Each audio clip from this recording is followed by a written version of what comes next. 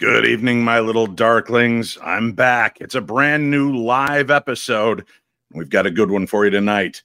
Magic and Witchcraft and Paranormal Investigations. John L. Tenney, our guest, when we return right here to the very best in paranormal talk at radio. This is the Paranormal 60. I'm not gonna stand here and listen to this baloney. He won't float. He doesn't stand for baloney.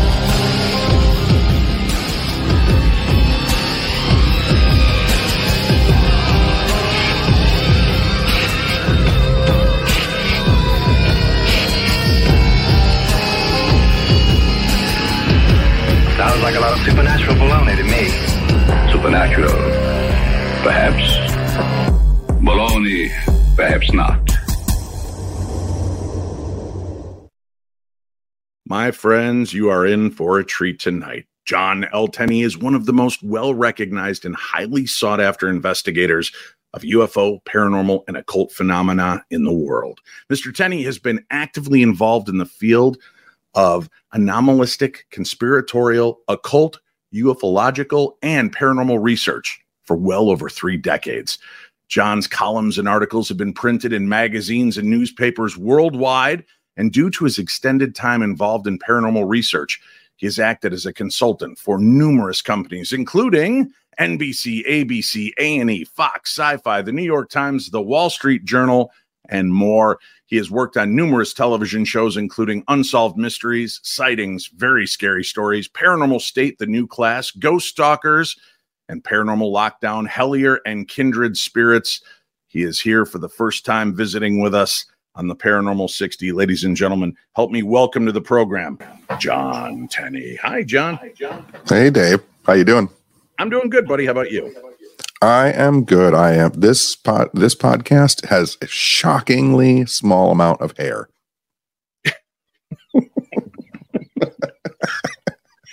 Well, I'm glad we're able to finally connect and get you on the show. I do want to make a quick mention, and you can tell people you've got a great podcast people can follow as well. We have a link for it up on tonight's program guide. What's Up, Weirdo? Tell us just a little bit about that so that the audience knows a little bit more about you and the work that you do and how they can keep up with you. Yeah. So I have this podcast called What's Up, Weirdo, obviously, and I do it with my best friend, Jessica.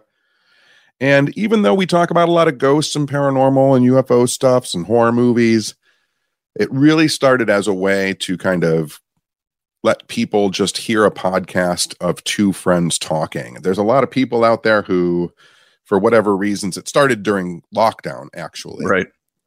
And I know that I missed casual, weird conversation in the background of my life. So Jessica and I just started taping our weird conversations and putting them out to the public. It gets pretty weird sometimes. Well, as it should with a show named What's Up, Weirdo. I have had a chance to know you for many years now and work with you at conventions and hear your many different lectures, of which there are amazing amounts of them, and they are all hilarious, entertaining, and educational. I've learned a lot from you and try to bring some of that nuance to the talks that I give at these conventions as well. And I found that, especially hearing in the feedback that we get on these programs and at the live conventions, when you can intersperse humor into it and bring people along on the journey with different emotions as opposed to just blowing out a bunch of information, it really seems to click with people and connect. And you've been doing this now for over 30 years. Has there been a pretty radical change in the way that you've seen the paranormal presented, or do you feel you're kind of still on the same narrow track? It's a great question. I mean, for me, when I started lecturing in the early 90s, my mentors always really tried to impress upon me that, you know, if you're bored with your lecture, you can't even imagine the audience must be asleep at this point. Mm-hmm. And so I like to have fun. I'm a goofball just like you. Mm-hmm. And the reality of the situation, and I've seen this accepted more and more over the years, which makes me really happy, which is people realize that what we do as paranormalists is silly. We're talking to invisible people and we're looking for monsters and we're chasing lights around in the sky. I mean, this is kind of the wonder of childhood, right? Like, we all did this when we were little kids. We just didn't know that we were doing it. We were spooked out by the sounds of the creaking of the dark house and running around in the woods thinking there was something strange in the darkness and staring at the sky wondering what was up there. So it's just an extension of that. And I think a lot of people, yes, it's fun to get facts and figures and names and dates, but you have to embrace that silly side, because I think, we're talking about magic. I think that's where the magic really is. When I did the first Jericho cruise, 4 or 5 years ago now, I told you that they wanted me to do a UFO watch. So I would just take a bunch of people on the side of the ship and we would hope to see UFOs or USOs. And you gave me some advice, very sound, cool advice. And I wasn't sure how it was going to turn out to have all these people come out on the side of a boat that's lit up as we look out into the dark, inky abyss of the Bermuda Triangle. And you had given me some of these little mental imagery and things to place with people and what to give and how to try to get back. And I can tell you, John, I don't know if I've ever come back to you on this. We did the experiment and ended up seeing lights in the sky that were following us along the horizon line. And at first, some of the employees of the ship who actually came out to watch us with us were thinking, oh, maybe it's, I don't know, like a lighthouse on the edge we're just seeing, but they continued moving with us. And then one started going up and down like it had dropped beyond the horizon line. And I turned and I looked at my son, who is a retired Navy guy. And I said, is this because the boat is rocking or something? And he goes, no, Dad, we would have to be rolling for that thing to keep dipping. That's just showing off. It's letting us know that we're seeing something unreal. And my son was skeptical of this. Of course, the employees of the ship were very skeptical of what we were doing, but everybody on board was absolutely flabbergasted. And we used, in a sense, magic, right? Mm-hmm. You gave us these kind of incantations, these manifestations to have happen, and it worked. Do you want to kind of walk people through that concept? I mean, when you were talking to me, you had told me about envisioning things and, putting it in your hand, something really negative about your life, something that you wanted to get rid of, and then kind of turning it into light, turning it into a good thought, and then kind of releasing it into the ocean. Because you had done it the other way for a cruise you'd been on. And maybe you could start off by telling us what happened with that experiment. Yeah, I was on a cruise too, one of Amy Bruni's Strange Escapes, and we were going from Boston to the Bermuda Triangle. And I had people go out there, and I thought it would be funny to raise a sea monster. Not really fully in my brain understanding what could the ramifications of that mean. So we got everybody out on deck, and I had them doing some incantations, and they had their hands over the deck, and they were all I got everybody chanting up, up, up, and down from the darkness of underneath the boat. And this very weird black cloud started to roll in toward the ship, and everybody got extremely nervous. And so their mental state kind of broke. Mine too. I was getting nervous. I didn't know what was happening. And we were going through the tip of the Bermuda Triangle at the time. And as soon as the intention of everybody broke and everybody got nervous and started laughing, that black cloud kind of went away. But not more than 7 or 8 hours later, after we had all gone to sleep, all of the foghorns on the ship start blowing. And at some point during the night, our ship's navigation computer had turned off. And we were literally now 50 miles off course in the Bermuda Triangle. So everybody was freaking out, going, we did something. And that was a great moment. But when we got back to Boston, one of the cruisers started screaming and ran over and gave me a newspaper, because the night after we did that experiment off the coast of Florida in the Bermuda Triangle, a missing sailboat that had gotten lost in the Bermuda Triangle like 25 years ago came up from the bottom of the Bermuda Triangle and washed up on the shore in Florida. And so we were all like, we did that, we created it. And what went from a really spooky thing at the time with that black cloud rolling and became, again, a really happy, funny memory for all of us. And maybe we did do something. The concept of putting something out there and conjuring, manifesting. And I mean, is there really any difference between people using the more hip word of manifestation as there is to conjuring, like we would think in the world of magic? I don't think so. I talk about magic and witchcraft in the paranormal and using it as a tool a lot. And I do it because I'm trying to break down those century-old fears of that stuff, right? And so even to the point of sometimes during my lectures, I'll talk about just how the words have changed, and the meanings over the years. Like if someone puts a curse on you, everybody immediately now, it was a bad thing. I've been cursed. But etymologically, curse comes from cursus, which is the same etymological root as a river current. When you put a curse on someone originally, you were trying to change the course of their life, not for the worse, but for the better. You were trying to put them on a different current in the river. And once that started becoming really into practice in the 13th and 14th century, it was being done by people who weren't related to the church. And so the church was like, oh, curses are bad. We don't curse people. And so then curses became this negative thing. But originally, you could, by cursing someone, by saying a magic word, we even call, our bad words curses. By cursing someone, you were really just trying to move their life in a different direction. And it was up to the person whether their life went in a different direction.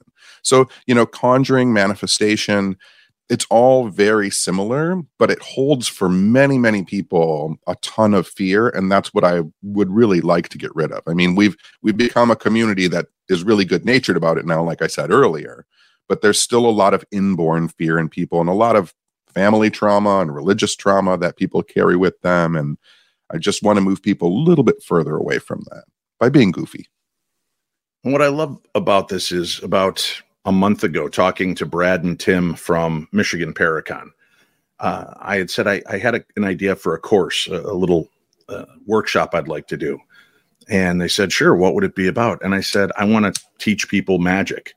I want to bring magic in and show them how they can spell cast in their own life. And it was funny to see all these people, once they announced it, start responding. I didn't know Dave was part of the craft. I didn't know that he was part of the, and it's funny because I think they're going to be sorely disappointed when they realize I'm not a, broom wielding carrier of the witch club, but right. Like you, I wanted to take this concept and bring it out to people, show them that they're using magic every day and how to start to focus that magic and have real change take place in their life. And then when I reached out and I said, John, I want to get you on the show. What topic should we talk about? And you threw this my way. I was like, all right, this is a great moment. So let's have this. And talking about the concept of utilizing witchcraft and magic in trying to communicate with the supernatural, be it creatures, UFOs, ghosts. Talk to me a little bit about some of the history of that and, how it's been utilized through time and tide to actually thin the veil or to have these magical experiences. Yeah. And like you were just on a point you were talking about, my magical rituals, the first ghost hunter that I ever met was a woman named Marion Kukalo, and her witch name was Gundella in Detroit. She wrote a book, one of the first kind of seminal books for me to find, called Michigan Haunts and Hauntings. She was a wonderful witch, but a terrible researcher. Her book is filled with, errors and names are misspelled, but there was enough there to, when I met her, ask her these types of questions, like how does witchcraft relate to it? And how does spellcrafting relate to it? And you were saying like people don't realize they do magic every day in different ways. I have a morning magical ritual that I do, and people have trouble comprehending this, but part of my magical ritual is making my bed. I stand in my bed every day when I wake up in front of it. And when I flap those sheets out, my arms are going up and down. It looks like a magical movement. And in the moments of making my bed, I fill my head with these thoughts of remembering how precious it is to have a safe place to sleep, how lucky I am to have a home, to remember those people who don't have homes and don't have beds that are safe to sleep in. And that's the beginning of my day, this magical process of understanding the universe and taking just a moment to recognize this simple, small gesture that a lot of people don't like to do, and turning it into something very powerful mentally for me to carry through the rest of my day. And when you talk about the history of using magic to communicate with spirits or commune with the other side, worldwide, cross-culturally, for as long as humans have had spiritual and religious belief systems, they have done something very akin to magic and witchcraft, which is closing their eyes and speaking in their heads, knowing that their thoughts will be discerned by some invisible being somewhere. It's called prayer. Most people do it. And it is a very occult, magical concept that people just naturally do. I like that you bring it to that, because that will, again, open paradigms for people that don't realize that so many of the things that we've been brought up in have been titled one thing, but really all kind of come back to the same concept of rituals, of following a certain norm in order to achieve a certain status. And you know, in voodoo, you brought up the fact that people look at curses as a bad thing. You know, for many years, people believed the voodoo doll, thanks probably in part to Hollywood, was something evil. But what it actually came to was these pins were not to hurt, but that was to focus a point of energy, to focus the healing, set the manifestation and the intention to that place so that you could begin healing for that person. So many of the things that have been out there that have been considered witchcraft really do come from a place of healing until greed gets involved, until someone decides, you know what, she's a great person who helped me birth my child and get rid of my headaches, but I really like her property and it's much closer to the water line. I think she might be a witch. I mean, is that too boiled down?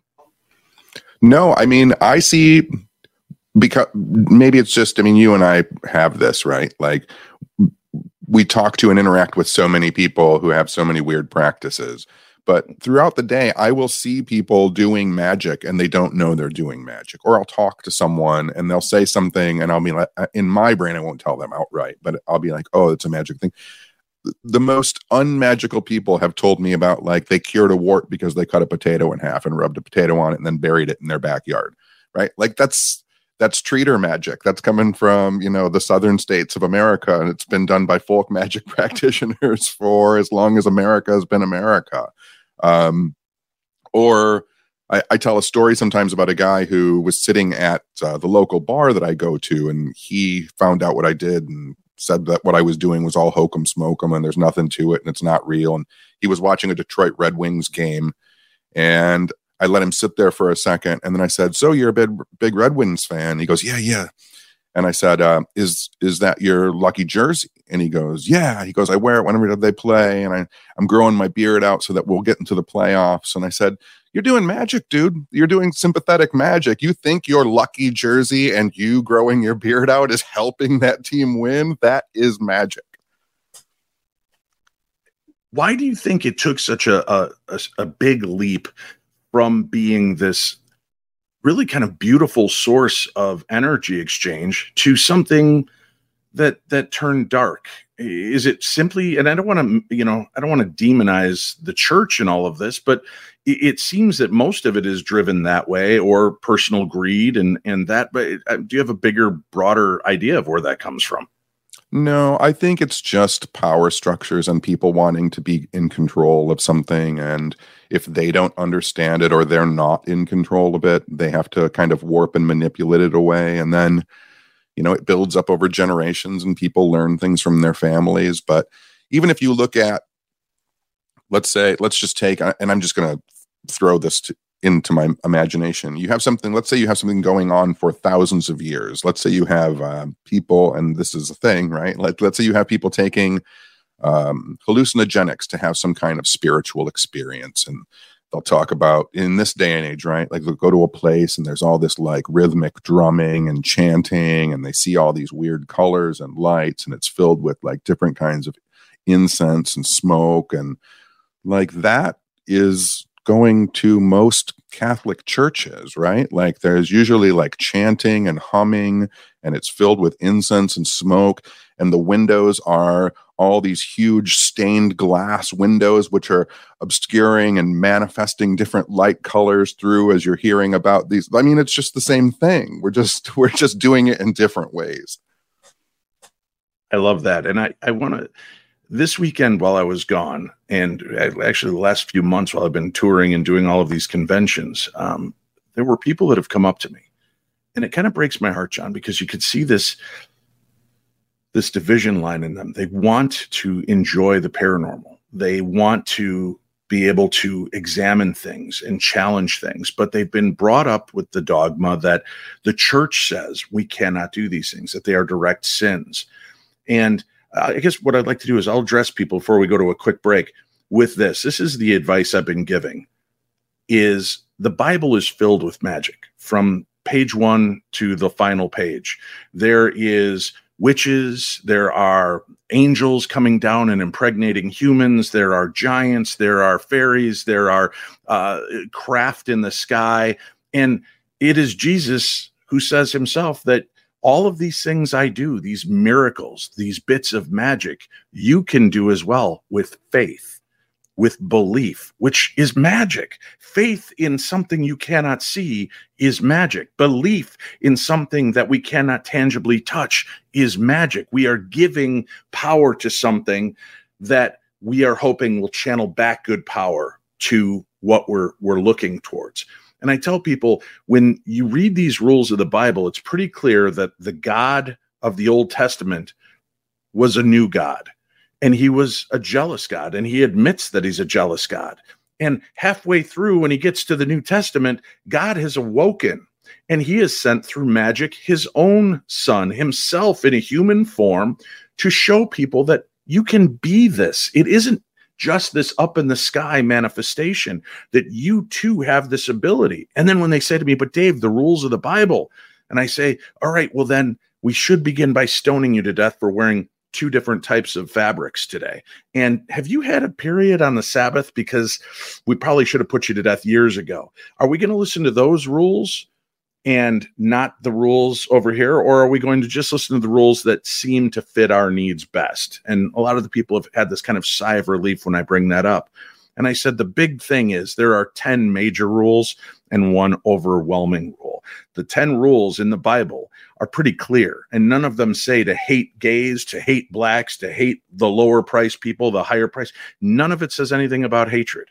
And as a matter of fact, the one big rule that Jesus throws out in the New Testament is, and this rule above all matters, love your neighbor like yourself. Be kind. And that's the kind of magic that can make things happen. We have to take a quick break. We'll come back. More with John Tenney right after this. After years of fine print contracts and getting ripped off by overpriced wireless providers, if we've learned anything, it's that there's always a catch. So when I heard that Mint Mobile wireless plans are just $15 a month, when you purchase a 3-month plan, I thought, what's the catch? But after talking to them, it all made sense. There isn't a catch. Mint Mobile's secret sauce is that they sell wireless service online. They cut out the cost of retail stores, passing those sweet, sweet savings directly to you, my darklings.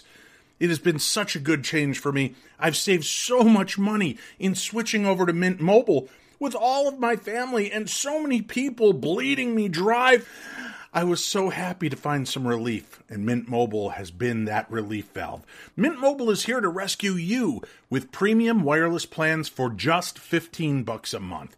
So say bye-bye to overpriced wireless plans, jaw-dropping monthly bills, and unexpected overages, and say hello to relief. Thank you, Mint Mobile. To get this new customer offer and your new 3-month unlimited wireless plan for just $15 a month, go to mintmobile.com/P60. That's mintmobile.com/P60.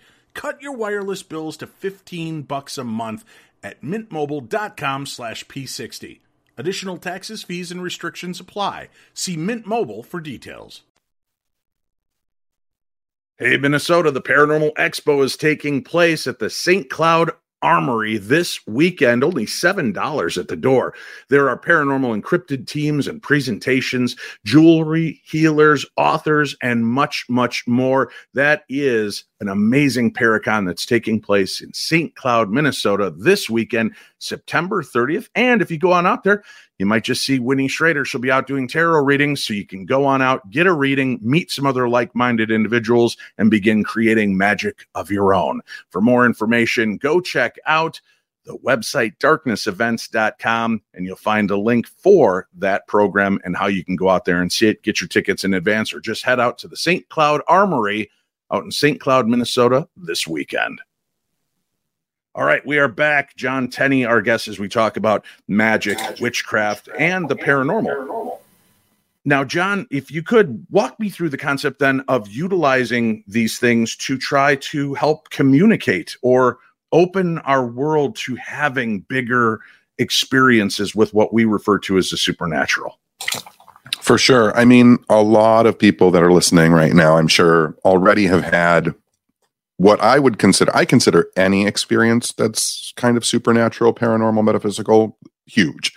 A lot of people think that that's some kind of, height measuring contest where you've got to be abducted by aliens 3 times a week, and you have to catch 70 EVPs every time you do an EVP session. But the majority of the people in the world have these moments of communication with the spirit world, so individualized and unique and beautiful.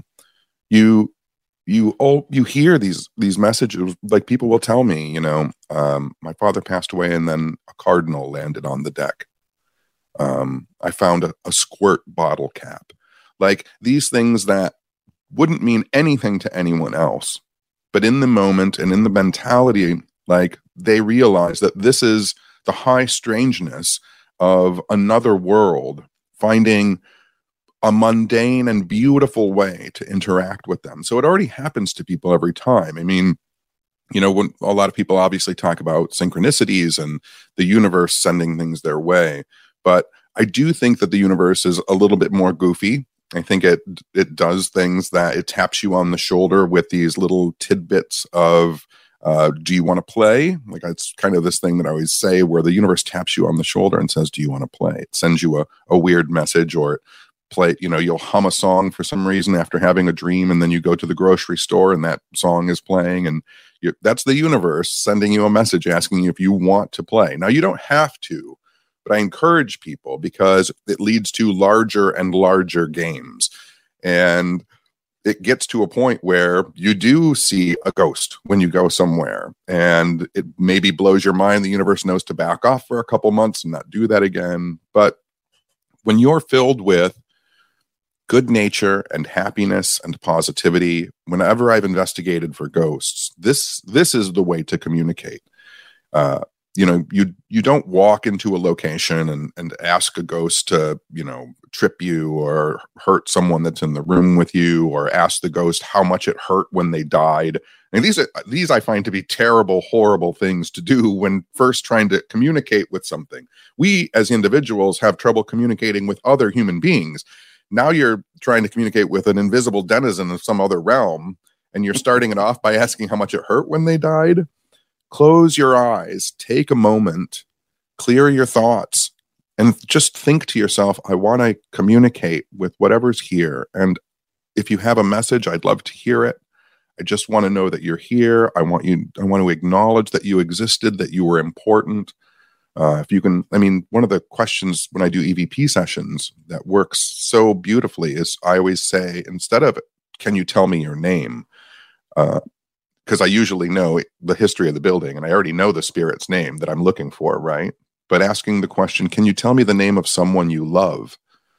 Or, that's a powerful question, because if we do carry parts of ourselves over into this other world, we carry those thoughts and those loves in our heart.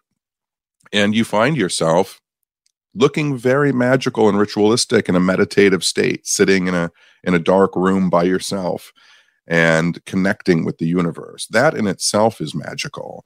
And then, I also think that I'm really here. You know what, Dave? This is interesting. So I am really, it's strange, all the paranormal shows that have been on television.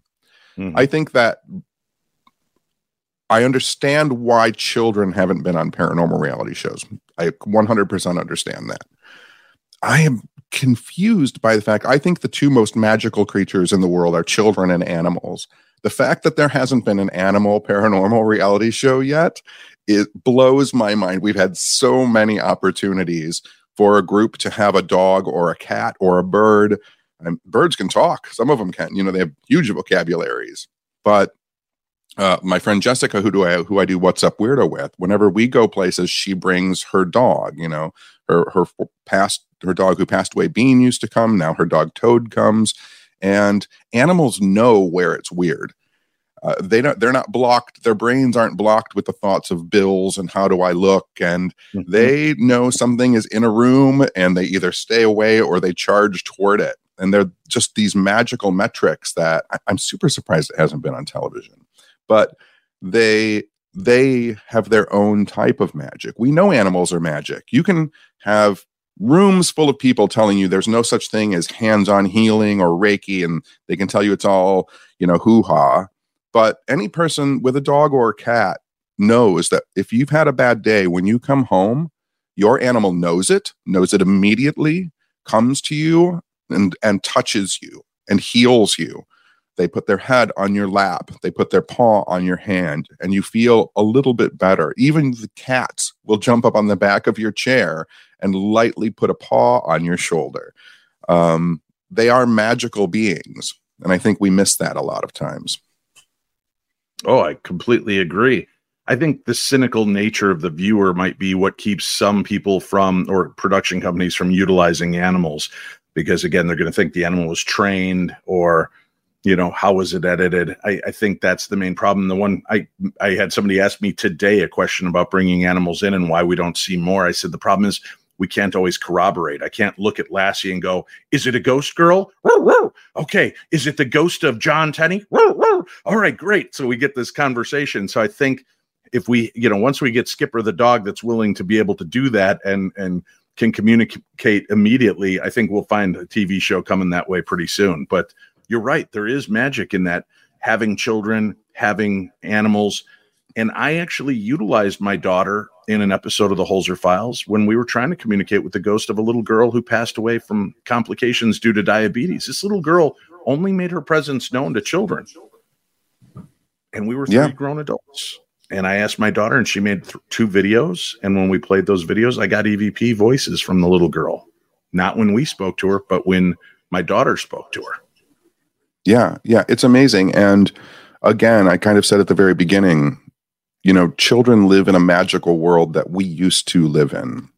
Paranormal investigating, doing witchcraft, doing magic as adults. It's a way to return to that world that we remember. When you're, and everybody that's listening, when we were kids, you had openly full conversations with flowers and bees and trees.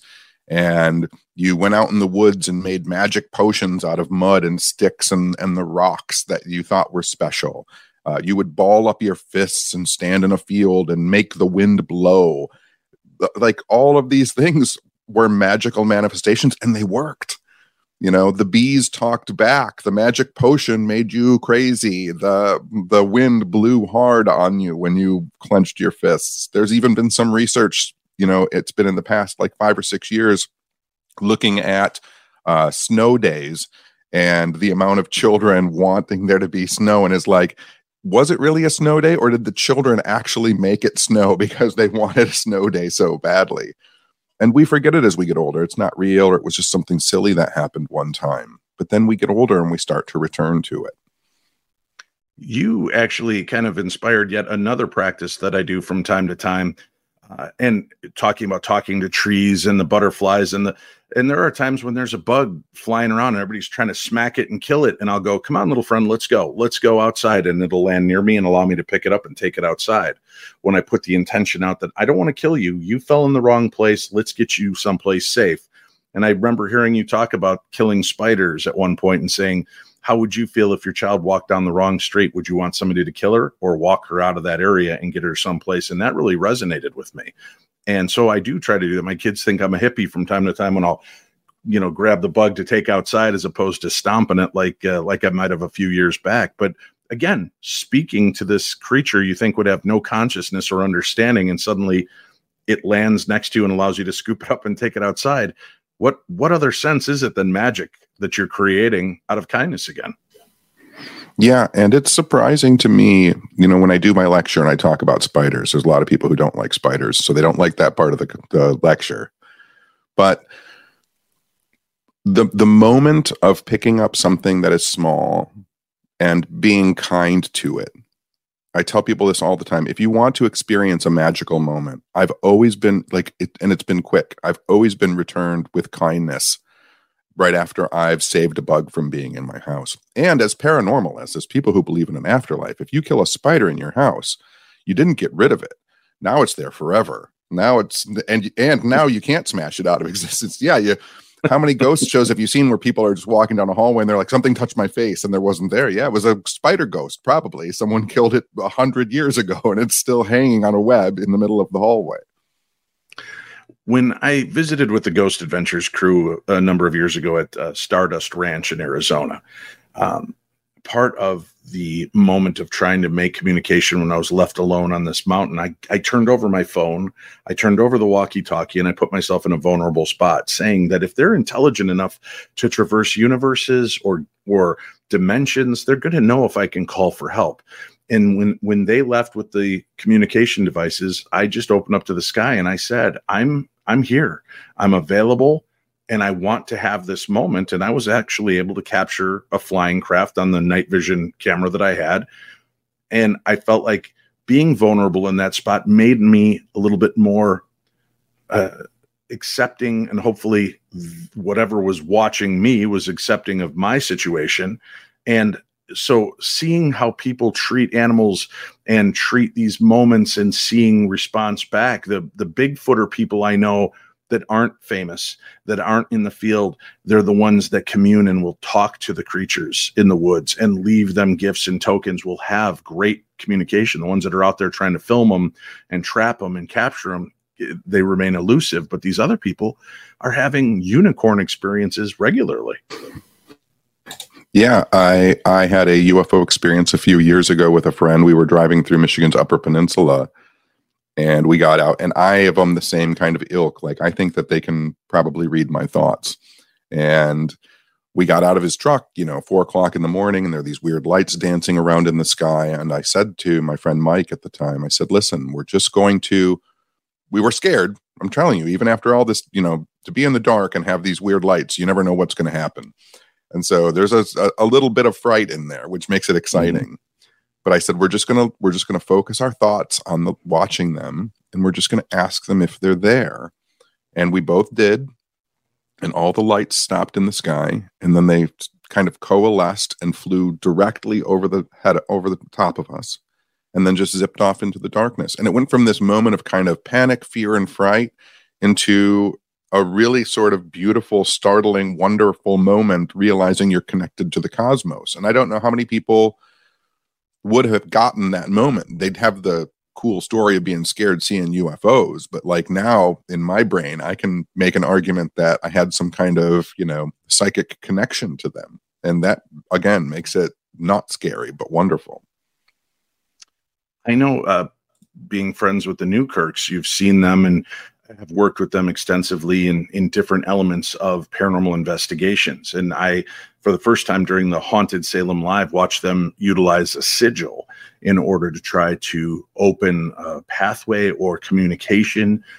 And that was something that really kind of interested viewers around the world, with the concept of, if the sigil is in this position, you're open to conversation. If you turn it around, it's supposed to shut things down. And I was left wondering, though, does it matter what you draw? Is it the intention you put into the symbol that you've created to open a dialogue? Or do you believe that there are truly magical sigils and designs that are meant to bridge this chasm? I think there's a myriad of ways to sigil working.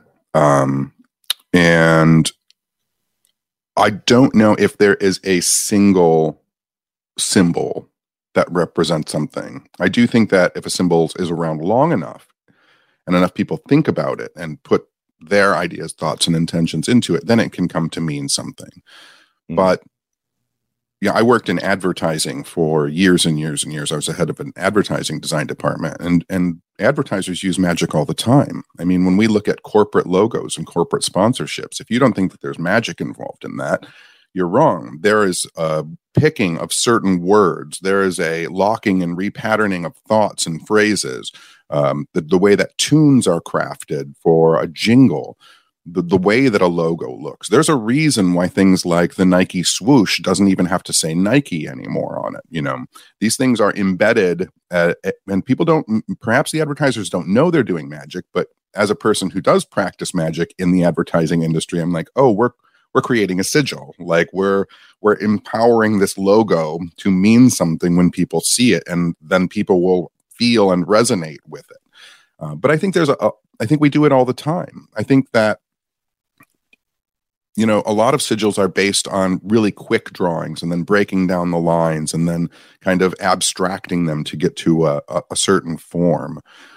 Most people do this when they're talking on their phone and there's a piece of paper in front of them, right? Like all of a sudden you just start drawing these weird shapes and objects and scribbles, and we call it doodling, but you're really just trying to make manifest that those thoughts in your head, those unconscious thoughts and desires. And it's always funny for me. I remember my mom, whenever my mom would be on the phone, she would just draw flowers, like tons and tons of flowers. And it was just this calming thing that she did. And I went to one friend's house, and for years and years, he's a cartoonist. When he would be on the phone, this is back when people had landlines. For years and years, he would draw houses wherever he was on the phone. And the first time he bought a new house, his doodles changed. And he started drawing like office building. And I realized, like, he was the first time I realized, like, maybe people are actually doodling like the things that they want to make manifest. They're unconsciously doing it. Like, was he drawing a house because he wanted a house? And then when he got a house, he could move on to the next doodle.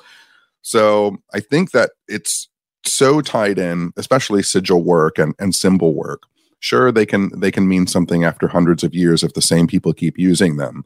But that's why I love still writing letters to people, and that point of contact between the surface of the paper and the pen and my hand and my brain.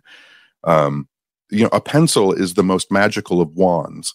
It takes something that's in your head and this stick of wood with the power of your hand and your thought and a piece of paper can bring it into reality. You can actually make a picture out of your head with this little piece of wood.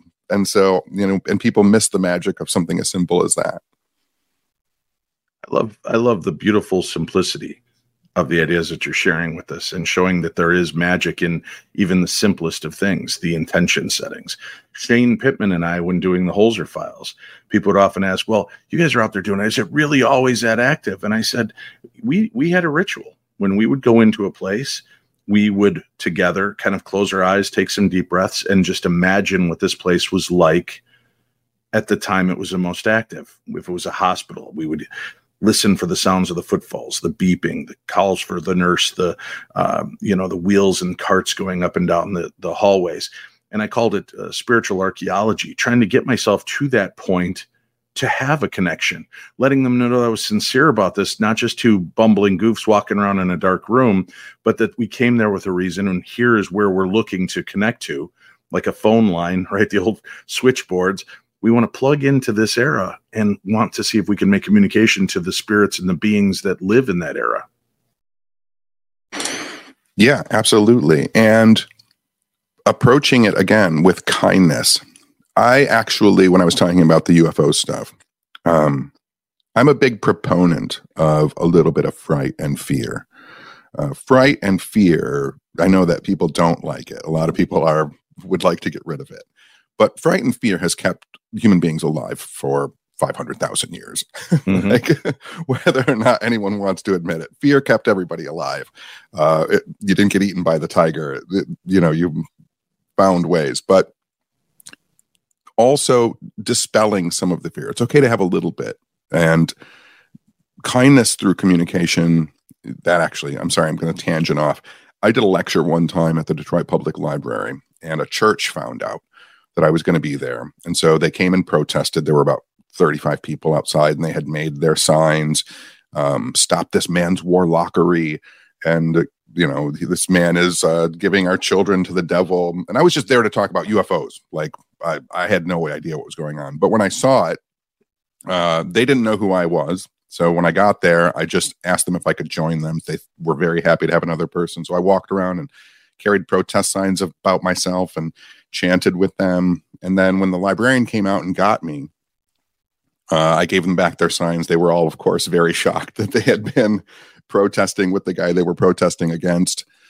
But I stood on the steps and I kind of held my hands out, and they all got real quiet. And I was like, Pater Nostrum, Quienes Celis, Sanctu Fecector Nomen Tuum. And they were screaming.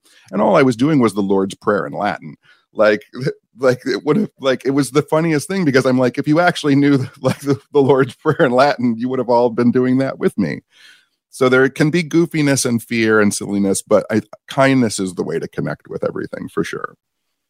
I 100% agree with that, and love that you're sharing that element, because that is something that is part of magic that a lot of people don't know about. And when you think about the fact that, listen, there's black magic, there's white magic, there's good magic, there's bad magic, there's good people, there's bad people. And when you're putting forth an effort, when you do something negative, you're probably getting a lot of negative back in your life. And I do know a lot of the people that are the most vindictive, petty, jealous, rage-filled people seem to have a lot of crap going wrong in their lives.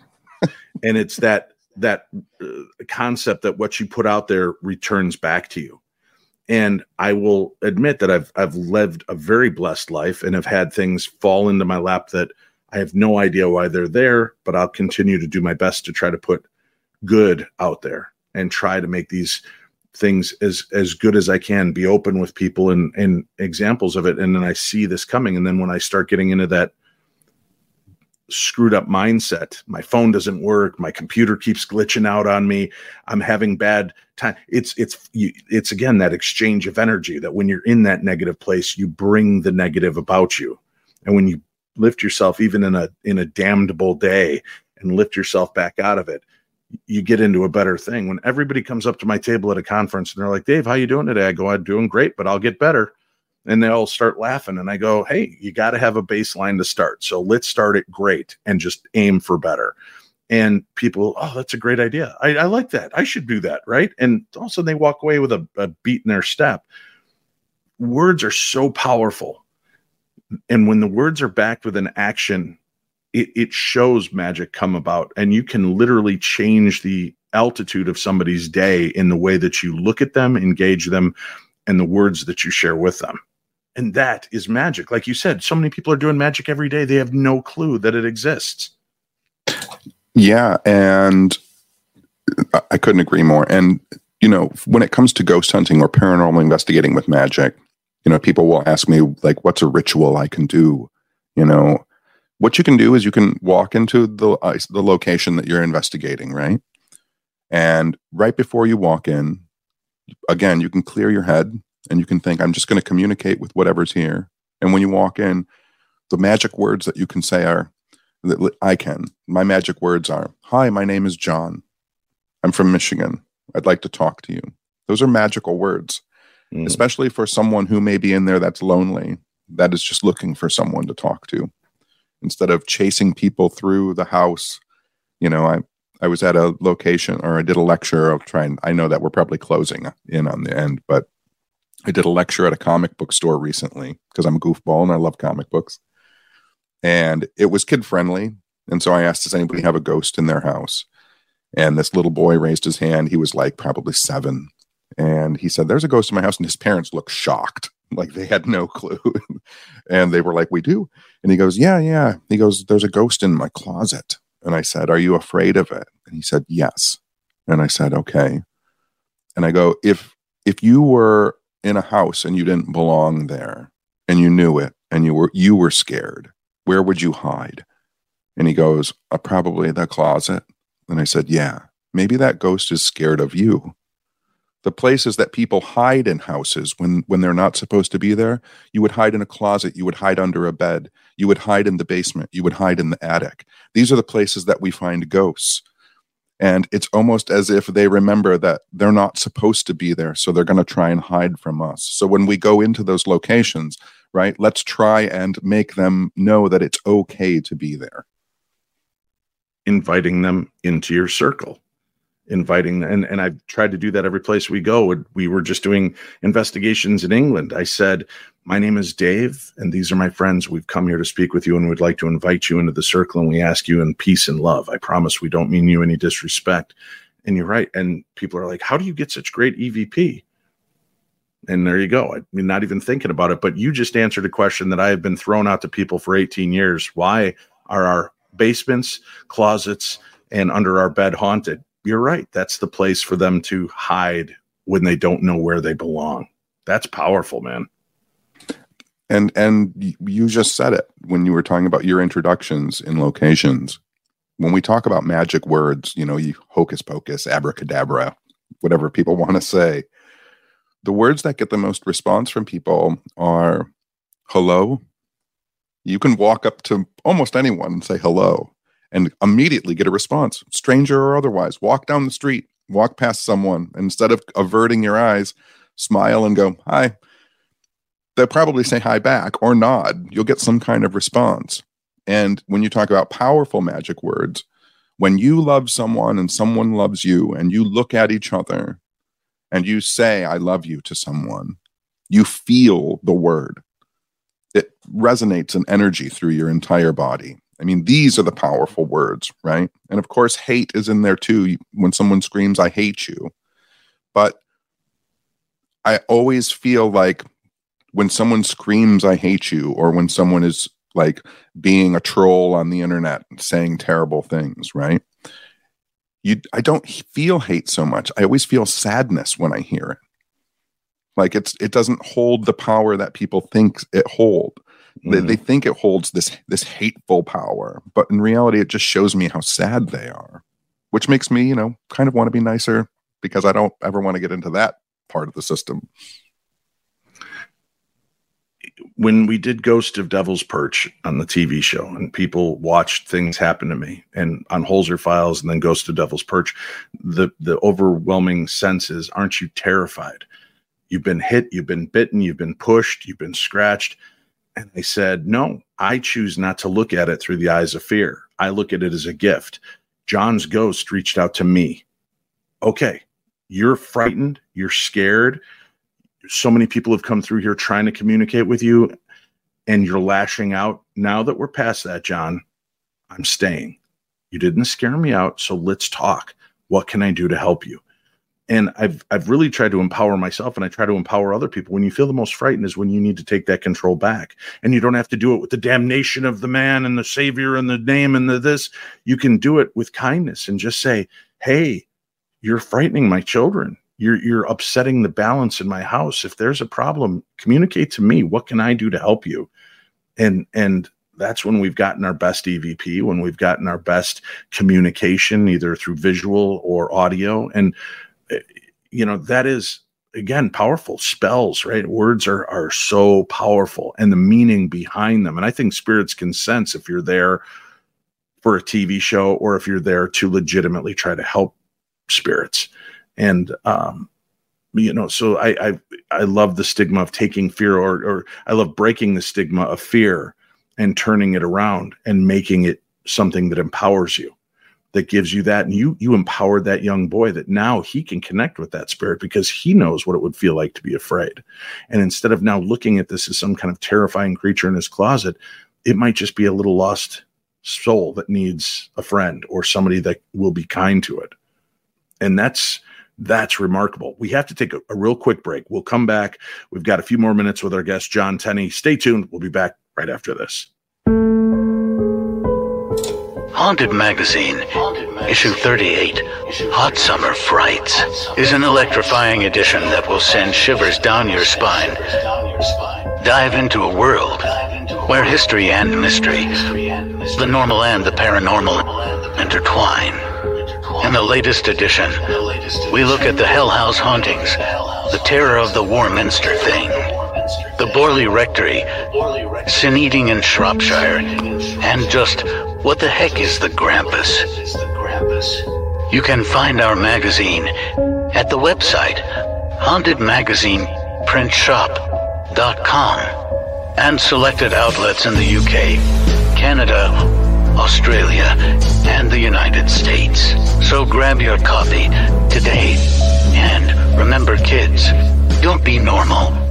Be paranormal.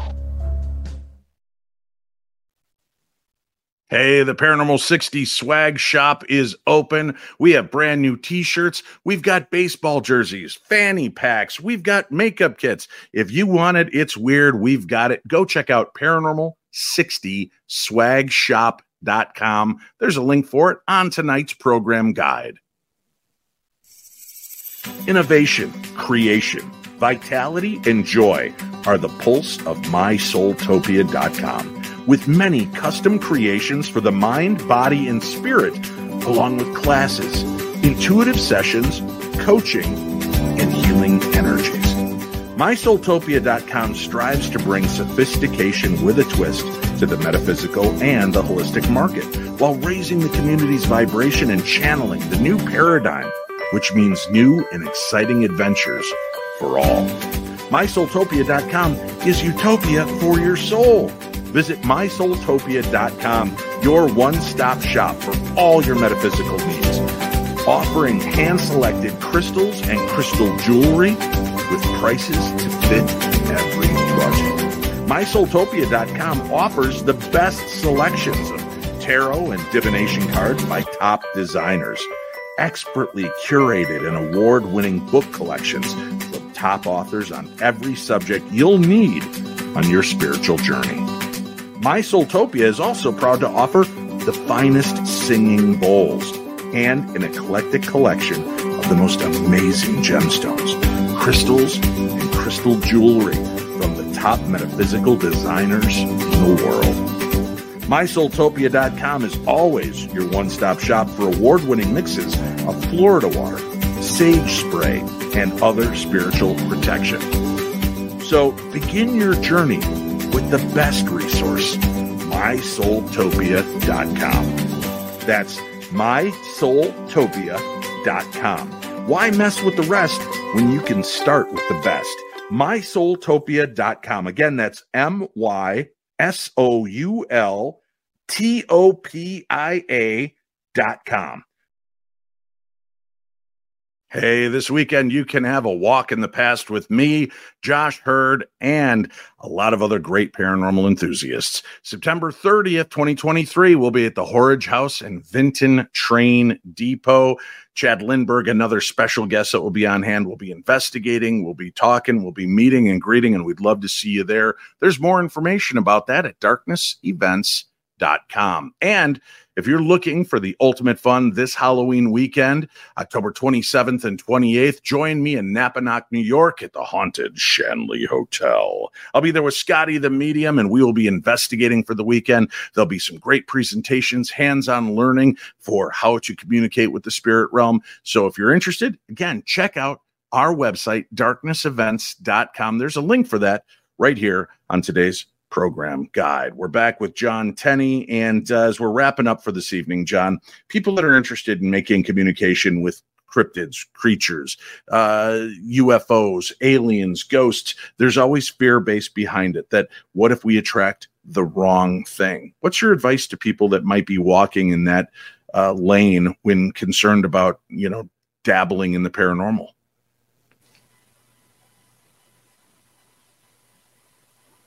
Oh, your mic's not on for some reason. We're getting no audio from you. You're unmuted. There we go. There we go. Yeah, there you are. Okay. For some reason, I was saying earlier, we have difficulty divining the means and motivations of human beings. So when you're dealing with the means and mechanisms of the spirit world, it gets even harder.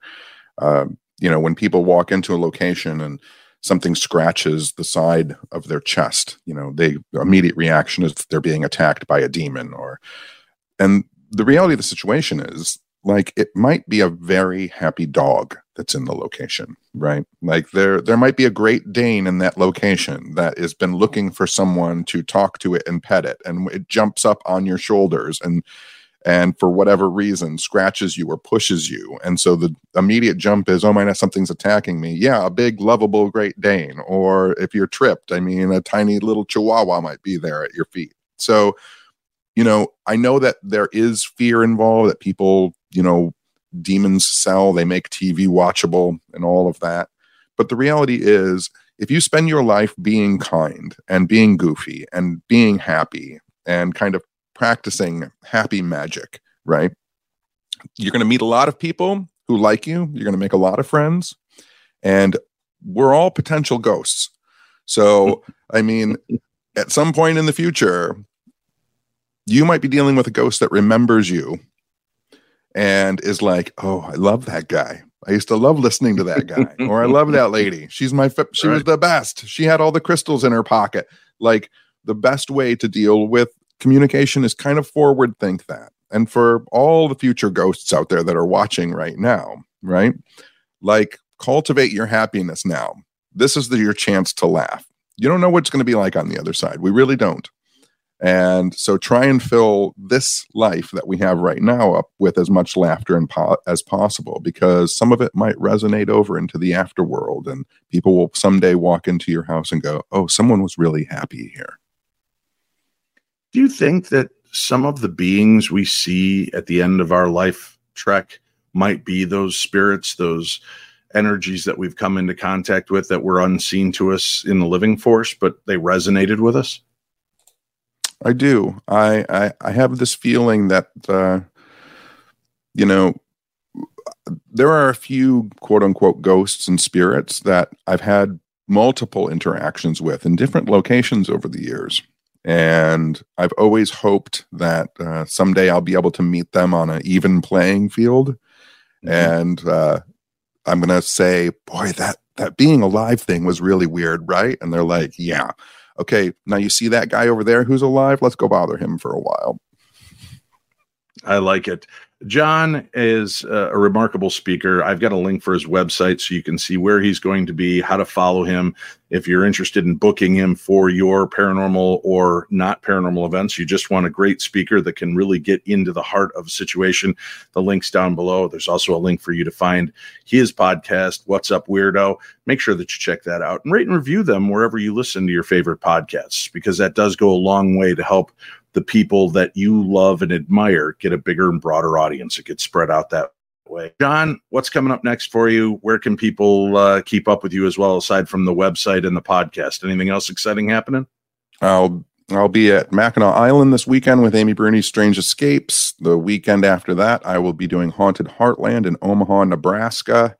Then I have 2 weeks off, and then I'll be in England for Sage Parafest, and then there's a bunch after that too somewhere. People can go to weirdlectures.com or just follow me on Twitter. I'm always talking about where I'll be. Fantastic. Thank you very much, John. Thanks to all of you for tuning in and spending some time here with us. And again, may the darkness be just a little bit more light with the information that we share here. And make sure to share this information with others that might be walking in a place of fear or wanting to understand the magic that's around us every day. Take the stigma and fear away from those things and empower yourself that if you walk in a place of kindness and love, that not only will the living world improve for you, but your communication to the things outside our normal realm might be just a little bit closer to you as well. We'll be back again Wednesday with a brand new episode and the Paranormal 60 News Crew right here on the Paranormal 60.